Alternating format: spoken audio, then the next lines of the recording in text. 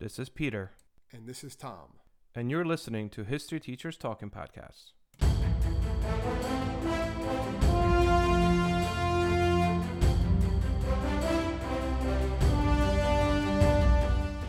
All right, this is Peter Zablocki and Thomas Reska, and welcome back to our podcast. All right, Tommy, what do we got today? Well, we're looking at, since Veterans Day is coming up, and it's actually going to be the 100th anniversary of this specific thing that we're talking about today, which is the Tomb of the Unknown Soldiers. Yeah. So it was actually first put into place, first approved on March 4th, 1921. That's when it was approved. It was officially brought back on November 11th, 1921. That's when they actually laid the memorial and everything. So it's going to be 100 years. So we're going to be looking at the history, I guess, of the Tomb of the Unknown Soldier in Arlington National Cemetery. A little bit behind it, how there is no unknown for Vietnam anymore, right? We'll talk about that story. Because they're known now, because they're known. Yes, there was known, and then just like the ideas behind it, like the guards, which I found a lot of interesting stuff about. I should watch a documentary about them. I remember a couple years ago about the honor guards at the Arlington National Cemetery. So this is interesting stuff. Hopefully, and I think there's the story or the history behind the Arlington National Cemetery in itself. It's kind of messed up in a sense, but interesting nonetheless. All right, so I'm trying to figure out where we could start, but I guess just a little bit of background. I mean, obviously every war it's kind of very unfortunate, but the consequence of warfare is that large numbers of people are unidentified. Unidentified, that's what happens. I think they're saying just the Arlington National Cemetery itself has remains of over 2,000 Union and Confederate soldiers. They're just the Civil War unknowns. No one knows the exact number. They think probably half of the Civil War dead were never identified overall. Yep. And also, like, starting, if you're thinking like wars, specifically in the United States, so we're talking about like War of 1812, but also the Revolutionary War. A lot of the unidentified remains, there was no really record keeping. So the idea was let's quickly bury them as, essentially as quick as possible so the bodies don't deteriorate. So that led to a lot of unmarked graves. A lot of times people were buried kind of where they fell. So near a battlefield, they would just bury them on the side of the road even. At Arlington National Cemetery, as you were saying, right, it includes unknown soldiers and sailors from War of 1812 that were discovered, buried at Washington Barracks, and reburied at Arlington National Cemetery in 1905. So they're still finding these like mass graves of soldiers, or at least they were by 20th century. And whenever they find them, they kind of move them because now they could be in someone's backyard. Civil War, there was no national cemetery system whatsoever. It wasn't really established until like during Civil War. And that would be something that would ensure proper burial of all service members. What basically happens is World War I kind of creates the Quartermaster Corps. Yep. Which they have the grade registration service. That's when they basically receive the dog tags. Everyone knows them today. There's aluminum identification discs. And they really go about and really trying to... They were round, by the way, back then. Little... Yeah. Basically to identify the dead. That's what they wanted to do. And France and Great Britain had significantly higher casualties and more unknown than the United States did.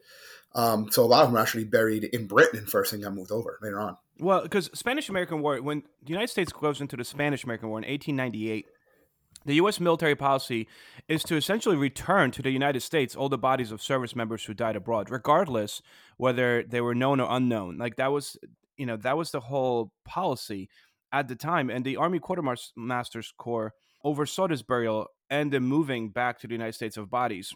Yeah, people were trying to do it. It wasn't just... Yep. Side of the road stuff anymore. Exactly. But World War I, the issue became that there was just so many deaths. There's more than 100,000 U.S. casualties compared to like the 3,000 in the Spanish-American War. So it was very challenging to bring all these soldiers and servicemen back to the United States to get them buried, regardless, again, whether they're unidentified or not. So that's when the decision was made. Yeah, decision was made. And same thing for France and Great Britain. They had even more casualties. So decision was made like, all right, we need to change this U.S. military policy. We can't bring everyone back. They're going to have to be buried more or less where they fell. And that's really where this idea of an unknown soldier tomb starts, not just for us, but also for Britain and France. It was kind of like because they couldn't move all their people back and bury them in Britain or in France or in the United States, they did this symbolic burial of a soldier, right? That's supposed to symbolize all those men that have perished on foreign lands. Yeah, and they brought back to the United States, like we said, and it's an unknown World War I soldier. Mm-hmm. And what it basically was, like we said, it was chosen. I think they picked like several unknowns Yeah, that was and then the they interesting process. Did you see that? They yeah, like brought 4 caskets. They yeah. made the caskets look identical, and they had a soldier come out and randomly choose which casket will be buried as the unknown soldier. And then that one was taken. The other ones were buried back Yep. in Britain, or no, in France, I Yep. believe. France. Yep. And then they were brought over to the United States, where it was eventually going to be the Tomb of the Unknown Soldier, and it's written on it. Well, basically, the tomb is decorated with 3 wreaths on each side, Hmm. a north, a south, and the east, and it says peace, victory, and valor. I believe they originally said manhood, but then they changed that to valor later on. And then there's an inscription which reads, "Here rests in honored glory an American soldier known but to God." And that's Yep. supposed to represent all of the unknowns from World War One. And then they later do this for World War II, Korea, and Vietnam also, which I guess we'll get to in a little bit. Also, I should kind of mention, I forgot to mention that before, that the U.S. policy gave an option, which is something that the British and French military did not do. The United States basically told families that if you requested the remains of your service member who died in Europe, they would be transported anywhere in the United States at no cost to the family. So the families could bury their dead at permanent U.S. military cemeteries anywhere, or leave them at. It's basically U.S. military cemeteries in Europe. There's Well, there's actual one in listed. by D-Day Well, no, in stuff. Normandy, That yeah, Normandy does have to have that, and there's one thing dedicated to the Battle of the Somme, right? yeah. November 11th, right, 1921 is when the Tomb of the Unknown Soldiers officially dedicated. At the time, it consisted of a simple marble slab. Obviously, during the years, it's kind of been built up a little bit, and thousands You of had to do a lot of visitors. fixing with it too. Did you see that? That it kept on cracking. No, no. What do The you got? marble kept on cracking. There was all this debate about whether or not to replace it or fix it, and they fixed it actually a couple of times. The last time was in 2011. They said now you can't see it, but at one point it was actually like a 21-foot crack going through it. Really? Yeah, through Well, one of the I guess if you things. think of any people go and see it, I mean, I've seen it numerous times actually, and it's always something to. The entire experience is something you don't forget. Another thing that was kind of interesting here is that President Harding's there, right? An Armistice Day, and other government, military, whatever, international dignitaries. As they're burying the soldier with the highest honors, before they lowered the casket, they poured 2-inch layer of soil brought from France to be Yeah, placed below the coffin so that this person might rest forever atop the earth on which he died. I thought that was kind of an interesting. it's definitely very much honoring not just this individual, but all the individuals that passed away during that war. So they really wanted to do as much as they could for it. Because remember, this is all happening after World War One, which is like at that point the most bloodied, most intense conflict the world has ever seen, the Yep. Great War, and they don't expect any wars after this. First of all, the just before we move on to World War II, the soldier that was buried there was actually given all kinds of awards of decorated with valor, Yeah, right? from all different countries, and the ones in Yep. the other countries also got the American award. It was like every Yep. country kind of did it. Yeah, Yeah. So think of like the Medal of Honor, except like the British version and the French version. Like there's also like a Polish version, a Romanian. If you look into it, it is the most decorated soldier of World War One, and that's the same for, as you said, all of the tombs of the unknown soldier throughout well, they the get world. everything. Yeah, rightfully Yep. so, because it's supposed to Symbolize. encompass all the souls, Yeah. all the soldiers. Yep. Yeah. Okay. So World War II in Korea. This kind of comes into play in 1956. President Dwight D. Eisenhower. About the same time, right? They do it at the same time, Yeah, they do more or Korea less. and World War II at the same time. And it's also, this is only 3 years after the Korean conflict kind of, I wouldn't say ends, but has a pause. Eisenhower signs a bill basically to add to the Tomb of the Unknown Soldier a World War II and a Korean War veteran. You have selection ceremonies that are very similar to what happened in World War One. The ceremonies don't really take place till 58, but same premise. You have World War II unknowns. You have caskets that are selected, or rather remains that are selected from cemeteries in Europe, Africa, Hawaii, and Philippines. Yeah, and the ones who Um, weren't selected were then re-interned at those places. And then I think the World War II ones who were not placed. There's two, right? There's two yep, unknowns from World War II. One from a yep, European theater, yep. one from Pacific. They were put in identical caskets, and basically that's where they were kept. And then all the ones that were not chosen were then buried at sea. Yeah, they had this naval captain that actually That he was one that picked it. Yeah, chose. Yeah, he was an active duty Medal of Honor recipient. they said he was the U.S. Navy's only active duty Medal of Honor recipient. So he picked him, and then the other person, like I said, burial at sea. The Korean Unknown, same premise. They got 4 unknown Americans that died in the Korean War. They got an Army Master Sergeant, I think, made the final selection. And again, the selection process is done very much like, they put 4 caskets, and this guy knows nothing, and he just kind of selects, right? This You is can't just pick which one. Yeah, they put and they go from there. Place like the reefs on it, basically, and that's the one he chose. Yeah. So both the remains of World War II and Korean unknowns actually laid in the state capitol in May 1958, until May 30th, where they were carried to Arlington National Cemetery. President Eisenhower also awarded each a Medal of Honor, and they were interned alongside their World War I comrade. Vietnam, right? This is where things get a little, well, it starts off normal. I don't want to say normal. It's nothing bad, but it just shows progression, I guess, of technology, right? I was going to say, right? That's part of it. I'm pretty sure that, World War II in Korea, they could probably, if they wanted to, figure out who it is as well. I mean, if they had something to compare, there was a little bit more going on with this one. So, the Vietnam, let's just get to the story of it, and we'll get to it. Was originally designed by Medal of Honor recipient, right? Mm-hmm. And it was a ceremony at Pearl Harbor. Each branch of the service had it, and Vietnam veterans, President Ronald Reagan, they were all there. He was interned, I believe, on Memorial Day, May 28th, 1984, right? Mm-hmm. Mm-hmm.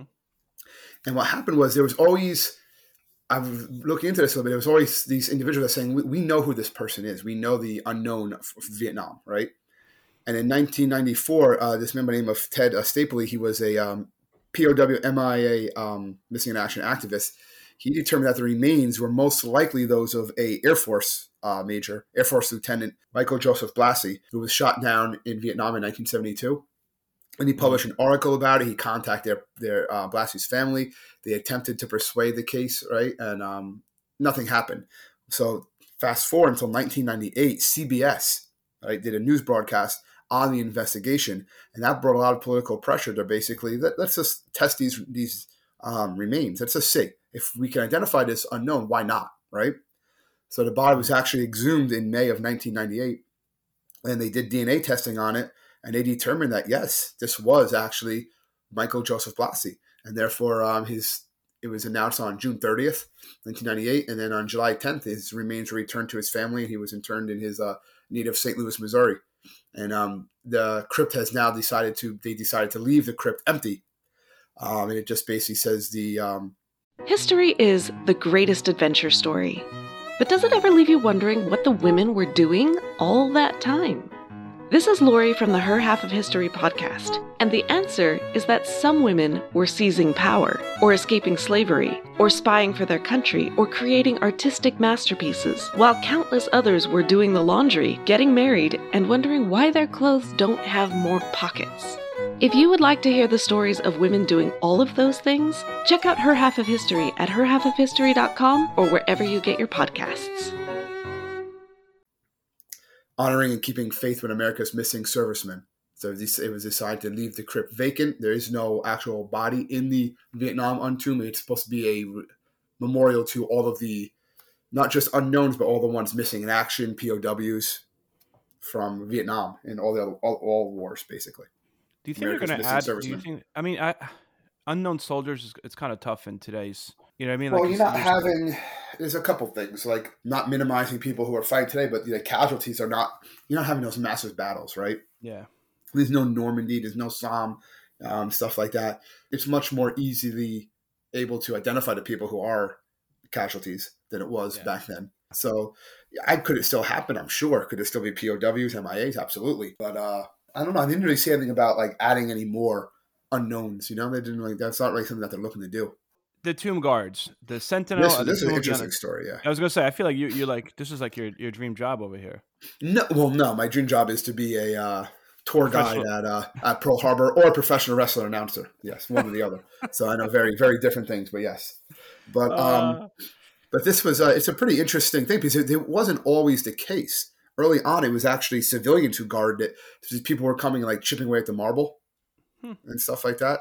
So they had to all right, petition to actually get the government to get involved. And since 1937, it has been guarded 24/7, 7 days a week. There's never been a time since 1937 that there was not a guard on active duty as a And tomb it of the is unknown it soldier. is also the highest honor for U.S. Army men to serve as a It's sentinel. not easy. when you It's know. not easy either. They say that fewer than 20% of all volunteers are actually accepted for training, and even that training doesn't mean for you're it, going to yeah. actually make it. No, because it's so hard to actually do it. I think only like 600 soldiers, 650 something or exact number, was like have ever actually had that duty. It's Right. think about that since 1937. Nuts. Like it's just so rare and stuff like that. And as you mentioned too, you were saying, do. like before we started recording, you were saying that you would love to have that qualification badge. The Unknown Soldier Guard Identification Badge is the third least awarded qualification badge. Yeah, of it's the not. United States It's Army. not. It's like almost impossible to get. It can actually be taken away if you ever do something in your life that tarnishes the unknown soldier. They revoked them. They'll revoke it. Yeah, and it wasn't only until the 60s you were able actually to wear it whenever you wanted. And what's also interesting about the soldiers when they go there, like obviously they do it no matter what. They're not allowed to drink. That's one thing. Like when they're on duty, even when they're not on duty, they're not supposed to do that. But also, when they do their march and when they do their sentinel duty, when they're working on the mat, which we'll talk about, they don't wear any rank because they don't want to. They don't want to ever have a higher rank than what the unknown soldier was. So they wear no rank. Also, you were talking about like revoking. They revoked 23 so far in the history of the Sentinels. Yeah. So a lot of people are asking about like if their guns are loaded, and yes, they're not. Their guns are loaded, and they are prepared to shoot people. I don't think they've ever have. I didn't find anything like that. But basically, what they do is they march back and forth. So it's very meticulous routine that they follow. Watching over the graves, they march 21 steps south down this 63-foot long black mat. Let's say across the tomb. And then they 21 turn is east, 21 steps back. Yeah, in 21 they stop for 21 seconds. Yep. And they turn and do it again in 21 because of the 21 gun salute, which is the highest honor they can give. So that's why everything's 21 seconds. But everything, like you seconds. march for 21 steps, you stop and wait for 21 seconds, you turn to face east for 21 seconds, south for 21 seconds, like everything's 21 seconds. The guns they carry are also reflective of just changes, in American weaponry over time. They started with Springfield rifle, 1903 World War I Springfield rifle, then eventually went to M1 Grant, and then M14. Also kind of crazy, if you watch videos of this, like the Sentinels will confront people who will cross the barriers. Like if you ever YouTube cross the barriers, or if they're too loud. Yeah, you get like yelled at, hardcore yelled at. Yeah, right? it's like basically if you do something there, like I don't think anyone try to deface the tomb or something like that. Obviously not going to do that, but people have, I guess maybe people have tried whatever. They will take you out. Like it's not like they take their job very, very seriously, obviously. Well, the thing that everyone sees, situation. Yeah, but the thing that everyone sees and kind of what people go to Arlington to check out is the changing of the guard. Yeah. So the changing of the guard happens every half hour. Basically during public hours. During public hours, longer. Right. It's longer then it goes, other times, right? Yeah, they say winter months. Yeah, winter months is every hour. And then once the cemetery closes to the public, they change every 2 hours. 2 hours, yeah. And what they work is they work on a rotation for 24 hours on, 24 hours off for 5 days, and they take 4 days off. And those 4 days, they actually live underneath the tomb. There's like a living quarters there. Yeah. And what they're doing is they have to have their uniforms constantly pressed and they look perfect. They're not allowed any uniform malfunctions or anyway, like anything like out of place, not straight. Because you're honoring all the unknowns. So it's intense. Also, very recently, on October 4th, 2021, it was the first all-female changing of the guard that took place, which is I think which had to change things for them because originally you had to be anywhere between 5'10" and 6'2", and have a waist of 30 inches or less to be one of these. Oh well, I'm out. There's that no alcohol rumor, obviously, but another one dispelled. The Sentinels are allowed to use profanity in their everyday speech if they're off duty. They're not permitted to curse on the mat, but then again, when they're not there. But if they're heard cursing or anything like that, they get in a lot of trouble. But the weird thing that I saw, well, not the weird thing, the interesting thing that I saw was also that they live underneath the tomb. That's actually where they live for a lot of them. They don't live in quarters off campus too, but that's where when they're on duty. Before we kind of close off, we have to definitely mention the Arlington National Cemetery itself and how it came to be. So Arlington National Cemetery actually belonged to Robert E. Lee's wife, aka also Mrs. Robert E. Lee. So in 1861, a Union Army officer basically rushed into the mansion, because the mansion's still there at Arlington if you go all the way up, and basically told Miss Mary Custis Lee, the wife of Robert E. Lee, that she had to leave. And she was like, I'm not leaving. Like, this land is, first of all, it's like 1,100 acres estate that was inherited from her father, George Washington Parke Custis, who was the grandson of Martha Washington and been adopted by George Washington. So there's that connection as well. But the Union Army actually kicks Mary Lee off of her land. They're going to start burying bodies in their backyard. This was kind of like a diss to Robert E. Lee. So they took his property and turned it into a cemetery. Just started burying bodies there.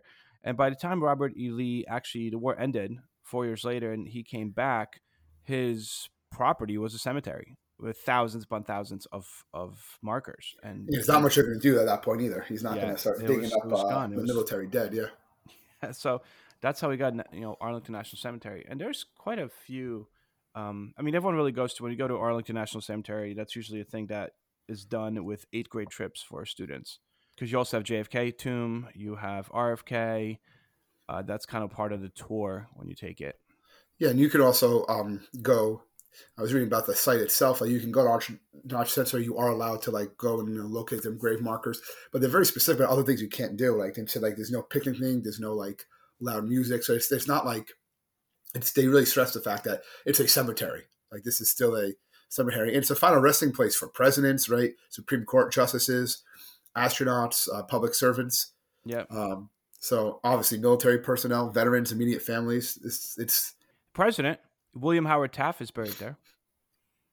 Besides JFK, and obviously Jackie Onassis Kennedy. Lee Marvin, the actor Lee Marvin, that starred in every World War II movie and the Dirty Dozen, he's there too. All right. That's all I really have. I don't have anything else. Do you have anything else? That's all I have. Well, the only other thing that I found, there was a poem that was actually written for by a man by the name of Billy Rose. Okay, he was born to a Jewish family in New York City. He was known as a songwriter and stuff, and he actually wrote this poem for the unknown soldier. So I guess I can read it real fast. It's kind of interesting. With your cold sniffling. My cold and stuff like that and everything, and my coughing attacks that's going through. All right, but I'll try to. So actually, it's called The Unknown Soldier. It says, there's a graveyard near the White House where the unknown soldier lies, and the flowers there are sprinkled with tears from mother's eyes. I stood there not so long ago with roses for the brave, and suddenly I hear a voice speak out from the grave. I am the unknown soldier, the spirit voice began, and I think I have the right to ask some questions man to man. Are my buddies taken care of? Was their victory so sweet? Is that big reward you offered selling pencils on the street? Did they really win the freedom they battled to achieve? Do you still respect the coup de grace above the empty sleeve? Does a gold star in the window now mean anything at all? I wonder how my old girl feels when she hears a bugle call. And that baby who sang, hello, Central, give me no man's land, can they replace her daddy with a military band? I wonder if profiteers have satisfied their greed. I wonder if a soldier's mother ever is in need. I wonder if the kings who planned it all are really satisfied. They played their game of checkers and 11 million died. I am the unknown soldier, and maybe I died in vain, but if I were alive and my country called again, I'd do it all over again. That's a solemn thing. But yeah, it's out there. It's written over 60 years ago. So that pretty much sums it up. It's a nice short one. It's not a short one, but again, it's something that I think people have heard about, but it gives a little bit of the backstory too, which is really why we do this. That's right. That's what we do. Anyway, for all of our listeners out there, thank you very much. Please feel free to email us. You can find us at www.historyteacherstalkingpodcast.com. We definitely welcome all your suggestions, comments, and so on and so forth. So I hope everyone enjoys their week, and we'll see you guys next week. Enjoy. Stay safe, everybody.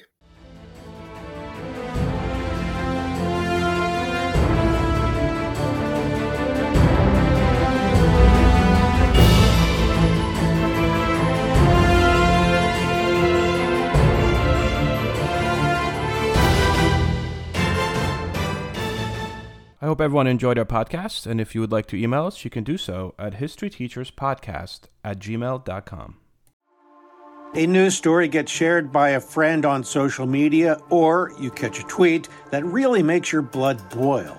But how do you separate fact from fiction? That's the premise behind Disinformation, a 10-part series from Evergreen Podcasts and Emergent Risk International coming this fall. Tune into Disinformation wherever you get your podcasts. And remember, don't believe everything you read.